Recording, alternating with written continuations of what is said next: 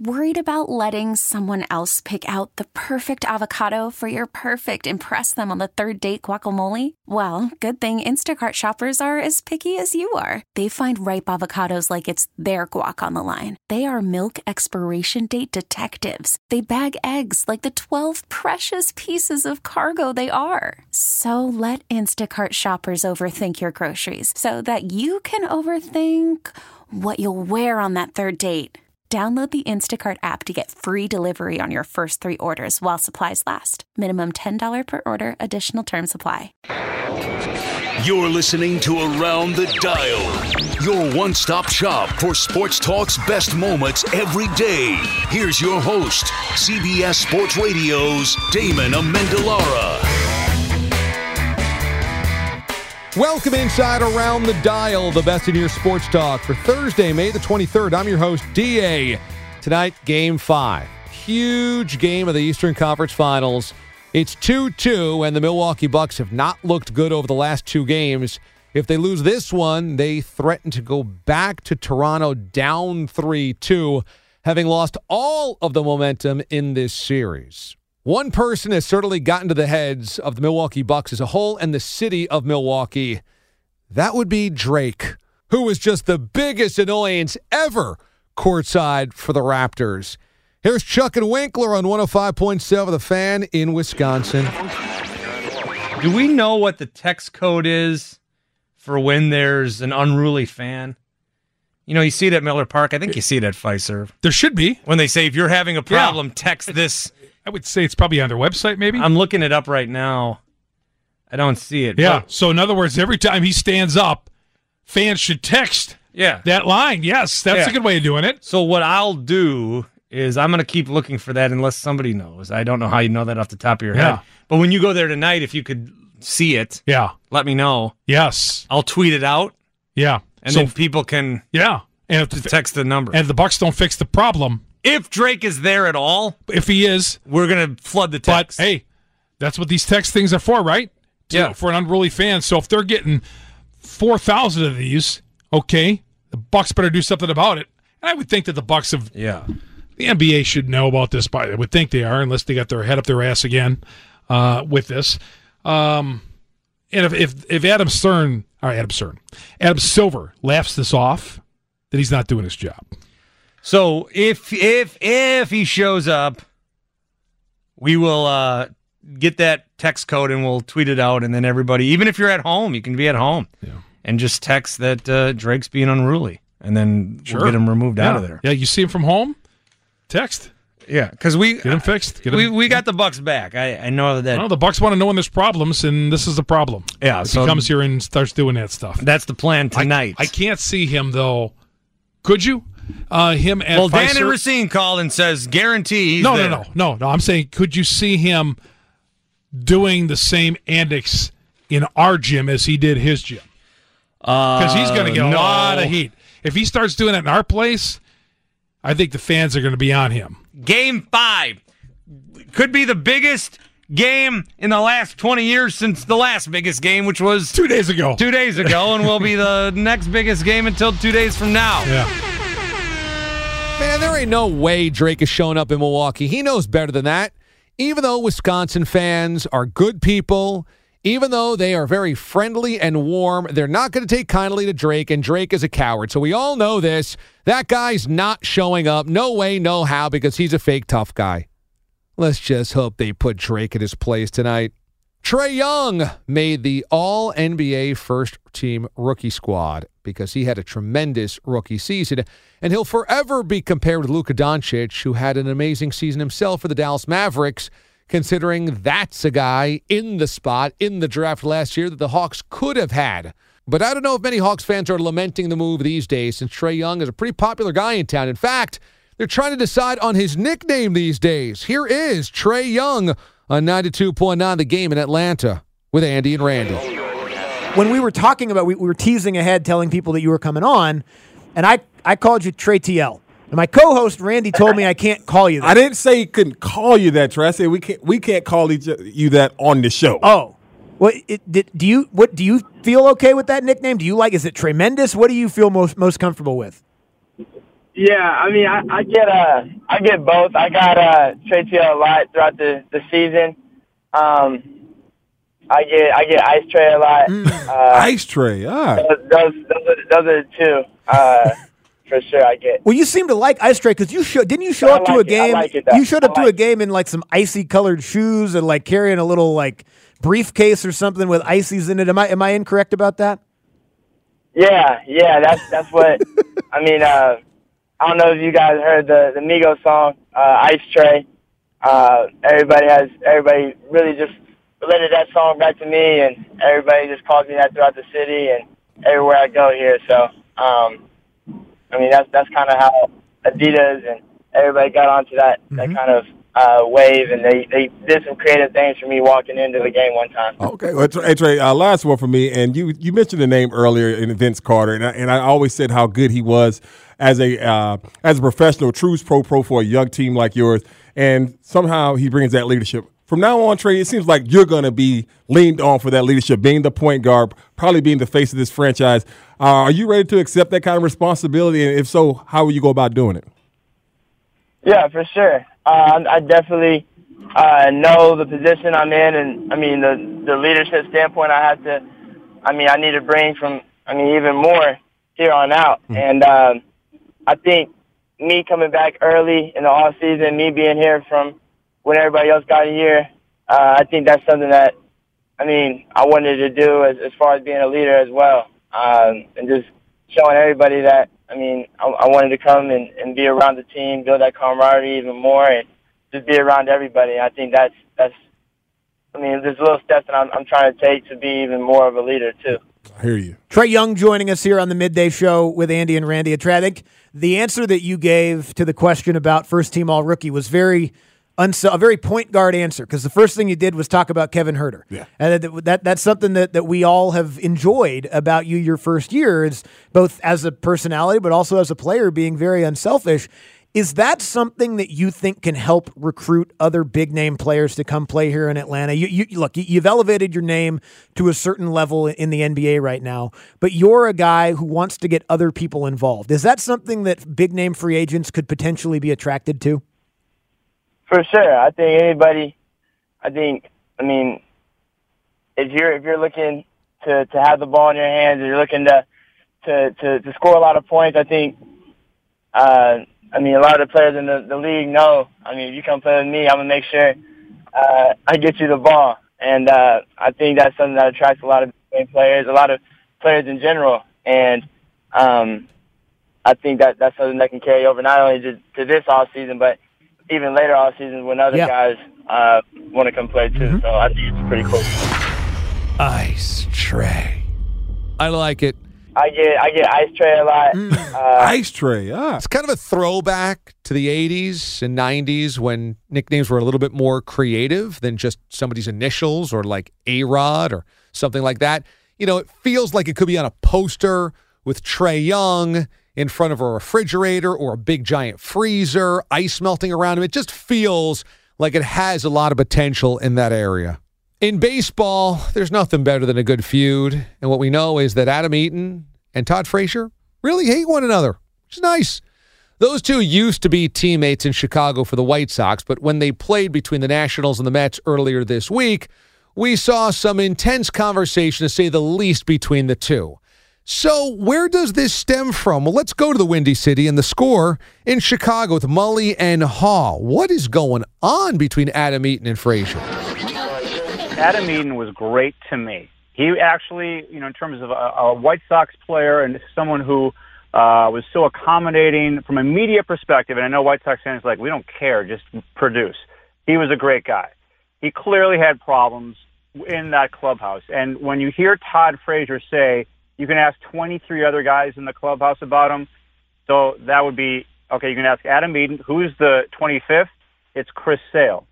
What's happening right now with this White Sox team all goes back to 2016. Yep. And people said at the time, why we can't rebuild? Why would you? So for the people who were not on board with this, rebuild said, you have this nucleus of talent. You should be able to win with this group of players. Well, there were two things going on. One, there was not enough depth in the organization to sustain anything with that group of talent. Okay, that's one thing. Maybe what they could have done if the nucleus was strong, they could have tried again in 2017 and brought in more veterans to try and help.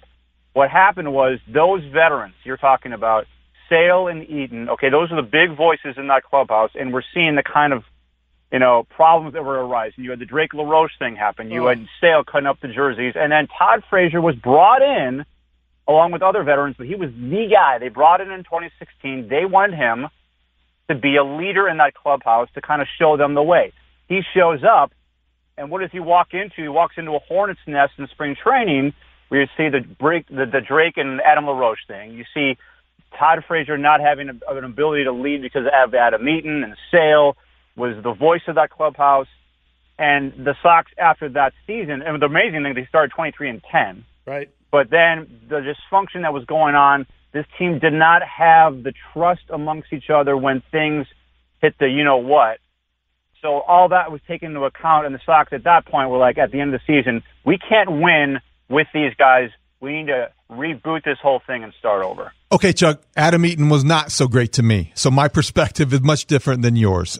He was a guy that was a tool in my book and was not somebody that I totally understand where Todd Frazier is coming from and where maybe 23 other guys. But when you look back to that season and when you guys talked about this on your podcast, which I think dropped last night, was there one incident? Was there several incidents? Some people point to something happened in August that maybe they had to be separated. Was that the impetus for the I guess, what's still going on now, the feud that still kind of lingers?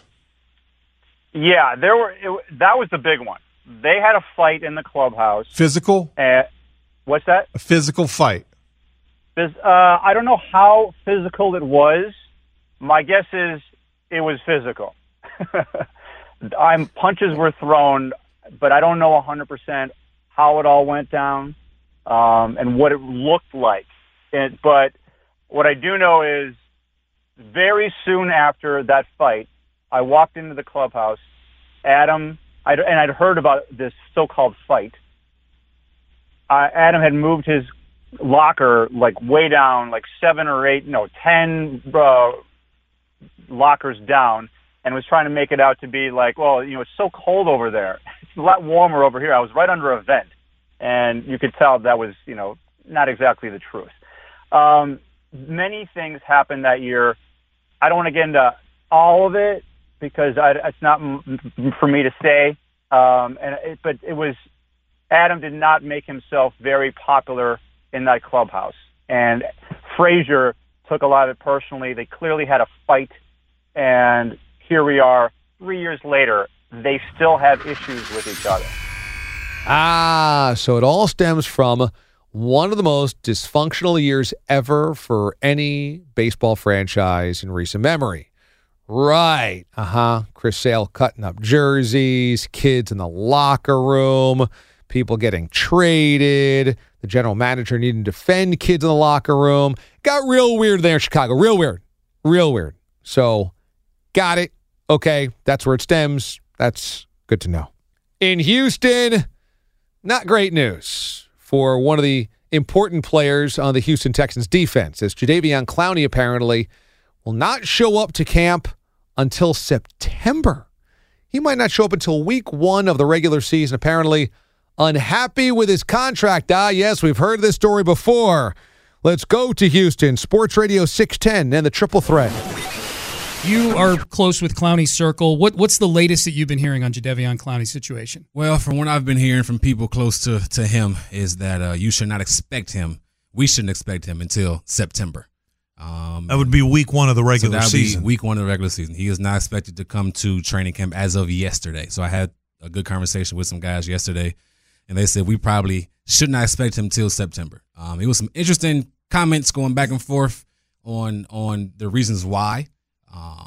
But, I don't think it's a surprise, too much of a surprise. I've spoken to some people close to or in the organization of the Texans, Texas organization, and they kind of had a understanding that this possibly could happen. This normally what happens when you have a guy with can sign a franchise tag or whatnot, but he will not, as of yesterday, he will not be here until September. That's what I'm told. I'm sure he's disappointed. that he doesn't have a long-term deal in place. Would you say he's upset? Yes. One of the things that came up yesterday when I had a conversation was that they are trying to give him linebacker money.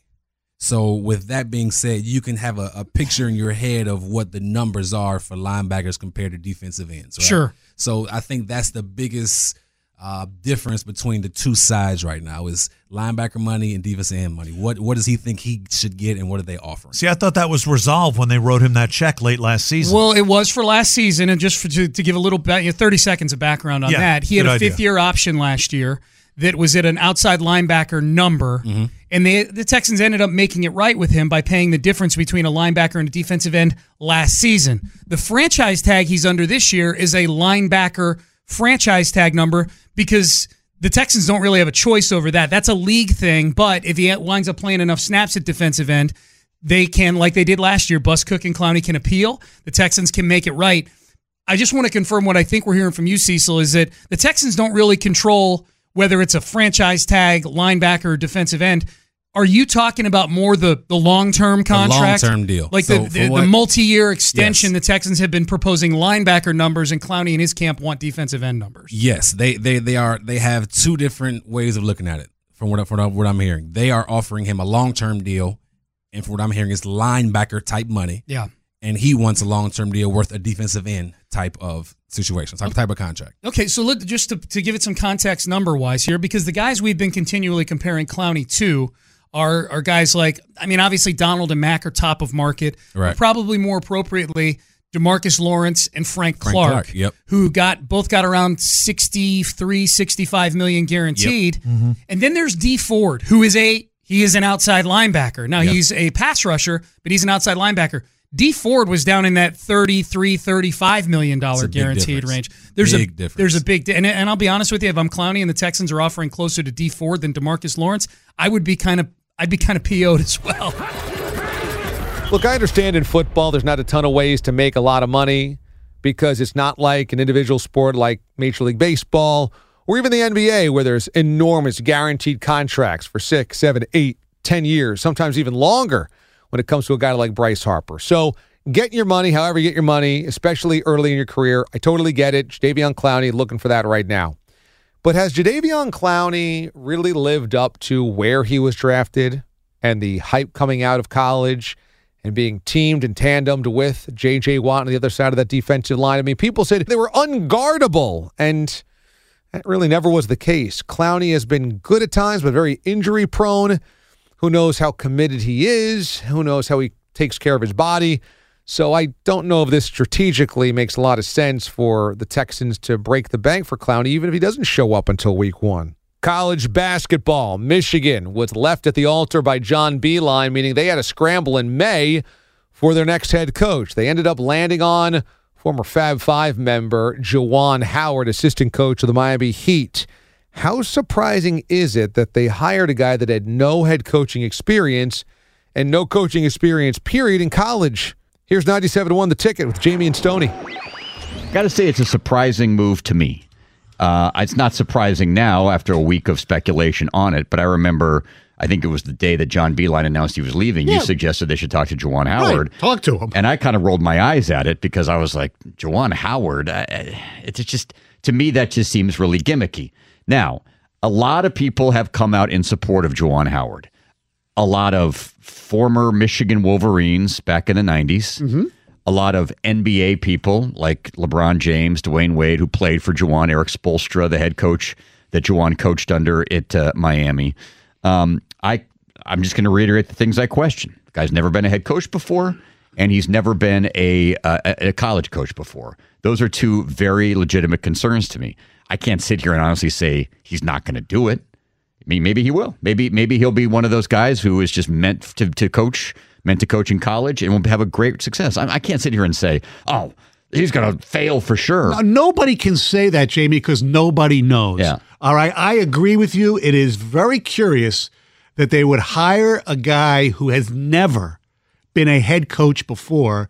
And I know, he coached their summer league team. I think that's to me, that's not a good barometer whether a guy's going to be a great head coach or not. In college, especially. Yes, he got rave reviews from his bosses, Eric Spoelstra and Pat Riley. Duncan Robinson, former Michigan player, played for the Miami Heat this past year. We mentioned yesterday the quote, he liked them. He endorsed it. Derek Walton, another former Wolverine, played under him at Miami for a little bit, liked it. So it's getting overwhelming support from players in the basketball community. I would love to see truth serum from some college coaches who are sitting there going, what the heck's going on here? I know there are some people who are against this. It's just a gimmick, or it's just a PR move, or it's a political move where they're trying to bring back the Fab Five. I don't buy that for a second, that they're trying to bring back the Fab Five. That means nothing to me. The question is, can he coach? We don't know. Hopefully, whether it's Yaklich, who I really hope stays, or other, a highly regarded assistant coach, because he's never done this before. He needs staff. And I'm not even talking about the game stuff. I mean, compliance with recruiting, just a lot of the things, the little things that we don't even know about that go on. How's he going to be with the media? Somebody has to show him the way. Yeah, but I think I'm glad you brought up the Fab Five-ness of it, because if I'm Juwan Howard, when I sit down next week, and he's going to be asked about it, and the inevitable Chris question will come up, and the reunion and all that crap. I really hope he says, I'm here to coach the 2019-2020 Michigan Wolverines.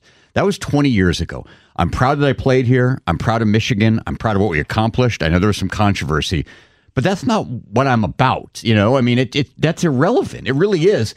I mean, obviously, since he hasn't had a great deal of experience coaching, the cameras have not been trained on him a lot. So a lot of the B-roll you see on ESPN or on Channel 7 or Channel 2 is of Juwan as a Fab Fiver. Correct. Juwan shocking the world. Juwan celebrating in Lexington when they beat Ohio State. Okay, yeah, that's part of his past.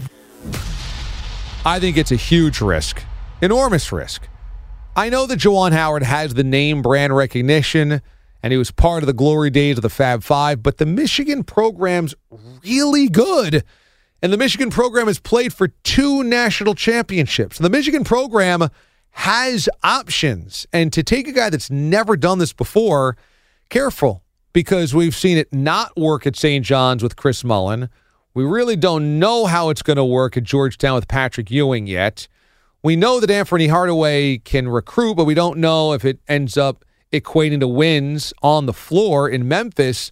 So is it a good move? I mean, I think a lot of people respect Juwan Howard, but there's a lot that goes into college coaching that I think you have to kind of learn when you're on the bench of a college coach or you've been a head coach at some point in your career. Finally, in New York, all seemed lost for the Mets coming off of the weekend. They got swept by the lowly Marlins. Yoenis Cespedes reportedly stepped in a pothole and broke his ankles on his ranch, and Mickey Callaway was about to get fired. Well, in 3 days, things have changed as the Mets took the first 3 of their series against the Washington Nationals. And so now things feel a little bit better around Queens, maybe even so for the manager.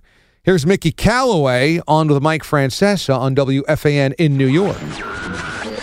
Last week, rough week. You get home, you get a vote of confidence. First, what did that mean to you? You know what? I always kind of felt that way from the front office. And it's nice to come out and hear, just given the narrative that was out there. It's nice for the players to get to hear that. For myself, because we need to go out there and relax and try to win games. We can't be worried about external things. We know they're going to creep in from time to time, but we want to do our best to block all that out. And I'm glad it was addressed. You got hit hard in a lot of places, and by me too, for not disciplining. In retrospect, did you do the right thing? And if you did, tell me why. Yeah, you know what? We have conversations, internal conversations with these guys that no one knows about. Did he not run balls out? Yes. He's got to be better than that. He understands that. We saw him hit a double the other night. He had his fastest first to second time in his career, I think, per StatCast, or at least in StatCast has been going on. So he understands it. He understands that can't happen, and he knows the bind that he put the whole organization in. You know, when you do stuff like that, you have to have tough conversations, and sometimes, there's going to be this frenzy out there that doesn't need to be there, and it's a distraction, and it can't happen. At any time in the last week, and then I'll get on to the last two games, which were more positive. Any time in the last week when things got bad, did this team see or hear your anger? They hear my anger a lot. You know, it's just something that it usually happens one-on-one. I really don't believe in, blowing the place up. I think what that does is just make me feel good for 30 minutes, and it's not productive. So, when I have to have tough conversations, I get angry, and it's usually one-on-one. I don't believe in showing guys up in front of others. And, many a player has felt that over the years, and I'll continue to do that, and I'll continue to do the other in the right way, in the right setting. All right, three things. First of all, McNeil, not in the lineup tonight. Will he play tomorrow afternoon, or is it worse than that? We don't know yet, to tell you the truth. We're just trying to get through the day and see how he does during the game with treatment, and then we'll see how he comes in the morning. It's serious enough where we can't use him today, and that's going to hurt us. All right, three things that have come out today. Let's talk about them. Number one, Diaz will not be limited to one-inning saves. What's your new plan?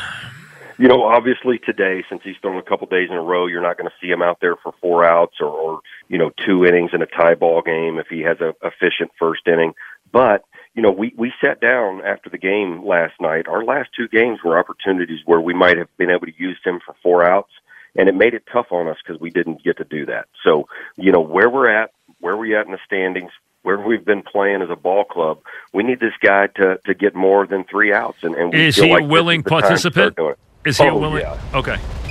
The marriage between Brodie Van Wagenen and Mickey Callaway was always weird from the start because the new GM in Brodie inherited Callaway from the previous GM, and that's always an awkward situation because, he wasn't picked out by the front office that currently employs him. But firing Callaway now doesn't solve anything because, let's face it, it's a lot of players that just haven't been getting it done. Jeurys Familia has been a disaster. Robinson Cano has not lived up to what he's been supposed to do compared to other years and where we thought he could still be productive.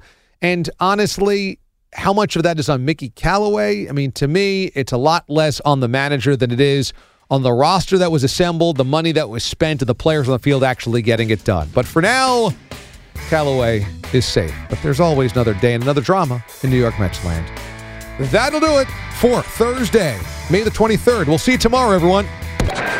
Thanks for listening to Around the Dial. Subscribe now for the best daily recap in sports talk on radio.com or the radio.com app. This episode is brought to you by Progressive Insurance. Whether you love true crime or comedy, celebrity interviews or news, you call the shots on what's in your podcast queue. And guess what?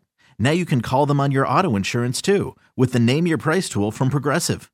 It works just the way it sounds. You tell Progressive how much you want to pay for car insurance, and they'll show you coverage options that fit your budget. Get your quote today at Progressive.com to join the over 28 million drivers who trust Progressive. Progressive Casualty Insurance Company and Affiliates. Price and coverage match limited by state law.